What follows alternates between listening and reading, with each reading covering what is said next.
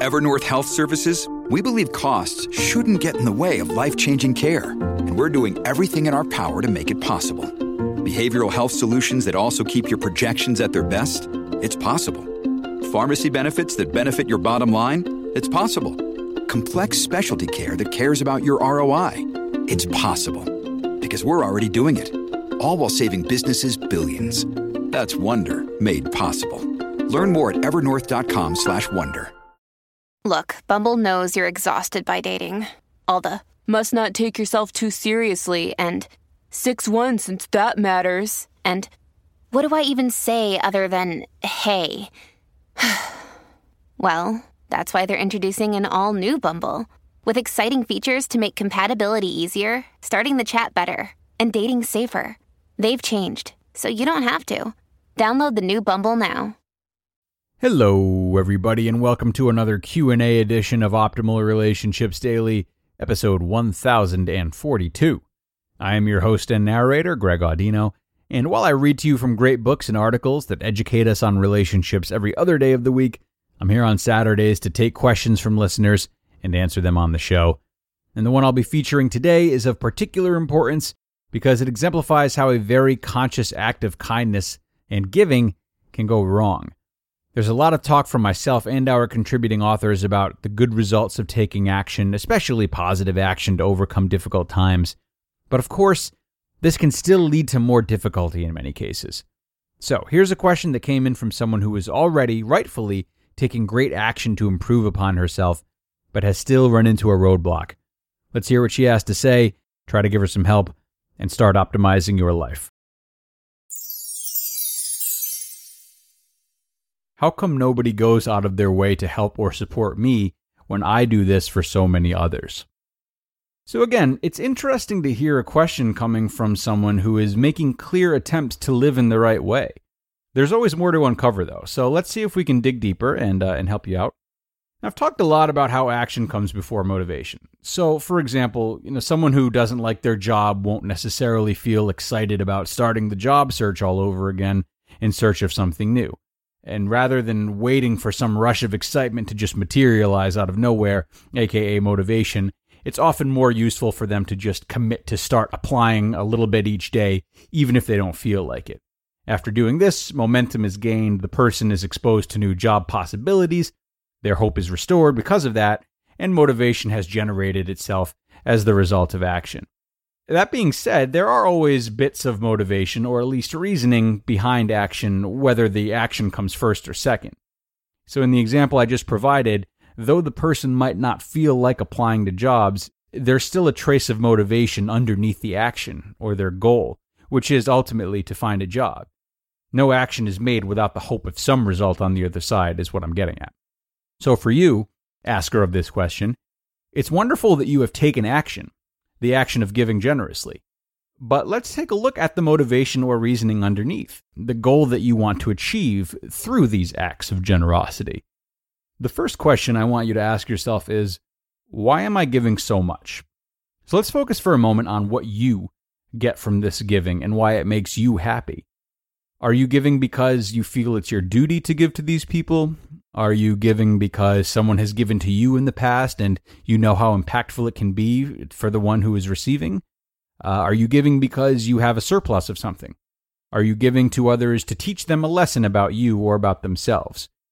So in answering questions like these, which is something only you can do, I sure can't do it for you, what you'll start to uncover is just how transactional this giving really is. There will always be some transaction, even if it's just wanting to feel like you did the right thing in exchange for donating $1 billion to charity. But just how much receipt are you on the lookout for? How transactional is it? That's what I'm getting at. Now, in what I'm about to say, I want you to know that I am in no way blaming you, nor do I want to assume too much. But my guess is that there's a lot of transaction in this for you if you have to ask me this question in the first place. How come nobody goes out of their way to help or support me when I do this for so many others? Why do these others need to help or support you? Why should they be expected to?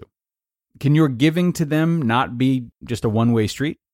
Can you not give just to give with next to no transaction? Needing or even wanting others to give back is a form of codependency.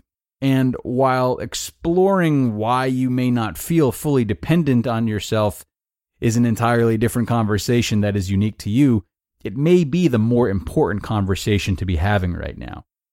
I'll give you a little boost, though. That conversation starts by you asking the second question I want you to ask yourself, which is, have I taken care of my own needs first? And I want to briefly interject here to highly recommend a fantastic article that explores this with both great detail and great simplicity. It is called The Martyr Complex: How to Stop Feeling Like a Victim and Create Healthy Relationships. That can be found on psychcentral.com, and it is by Sharon Martin. She is an LCSW, or licensed clinical social worker, and author of the CBT Workout for Perfectionism, evidence-based skills to help you let go of self-criticism, build self-esteem, and find balance. So again, it's called The Martyr Complex: How to Stop Feeling Like a Victim and Create Healthy Relationships by Sharon Martin on psychcentral.com. So this martyr complex that is alluded to in the title is a psychological term used to describe those who constantly volunteer themselves to the needs of others. They give, and they give some more, often unaware of the fact that in doing so, they're sacrificing their own needs. No matter how much good-hearted people like those with a martyr complex might like it to be so, the fact is that you just can't give to or support the needs of others as optimally without first meeting your own needs. So consider your intrinsic needs and values. You might get a good start on what they are by considering what you're looking to get in return for all the giving and supporting you're doing. Get clear about them. Which of them aren't being met, why they aren't being met, and how they can start to be met in a way that is as non-transactional as possible. All this talk, though, has been about you. Before we wrap things up, let's consider those on the other side of the equation. Let's consider the effect that your martyrdom is having on those who are being given to and supported. So martyrdom, while noble, is flawed. Giving is a great thing to do. I've discussed this many times, but giving excessively, which can probably be determined by giving at the expense of one's own needs, that runs a really high risk of generating expectation on both sides. Friction, not to mention resentment, is already being developed in your desire to have others help and support you as you are to them. But on their side, after the familiarity of being coddled and taken care of by you sets in, they could very well build an increasing reliance on and expectation of these continued acts of service. Over time, and after enough repetition, what was once a favor given by you can start to feel like the norm for both parties. And though they have no right to, it's still easy for them to start developing a feeling of being owed something by you.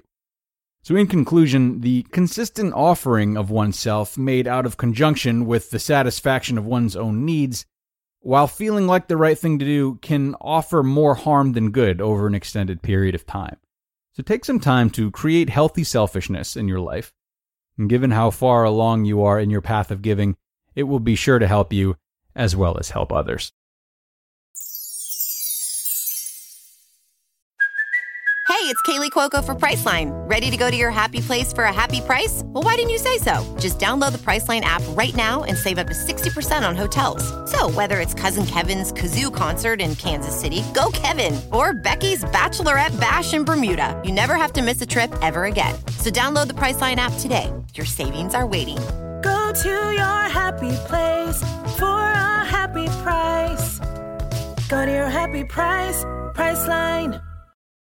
Your brain needs support, and new Ollie Brainy Chews are a delightful way to take care of your cognitive health. Made with scientifically backed ingredients like Thai ginger, L-theanine, and caffeine, Brainy Chews support healthy brain function and help you find your focus, stay chill, or get energized. Be kind to your mind and get these nootropic chews at ollie.com. That's OLLY.com. These statements have not been evaluated by the Food and Drug Administration. This product is not intended to diagnose, treat, cure, or prevent any disease. Asker, thank you so much for sending this question in. It was a really important one and a strong example of how our perception of our struggles can often offer insight into something a bit deeper and maybe unexpected. In this case, I wonder if it's your own needs. Hopefully that's at least given you something to think about. And everyone else, if you have a question of your own that you would like help with on the show, you can email it on into us at advice@oldpodcast.com, advice@oldpodcast.com. I do get back to everyone, and most questions end up on the show. And if they don't, I still offer help and insight through email. So, thanks for tuning in today, folks, and I hope you'll join me for some narration again in tomorrow's episode, where I will have a post from Introvert Dear and where your optimal life awaits.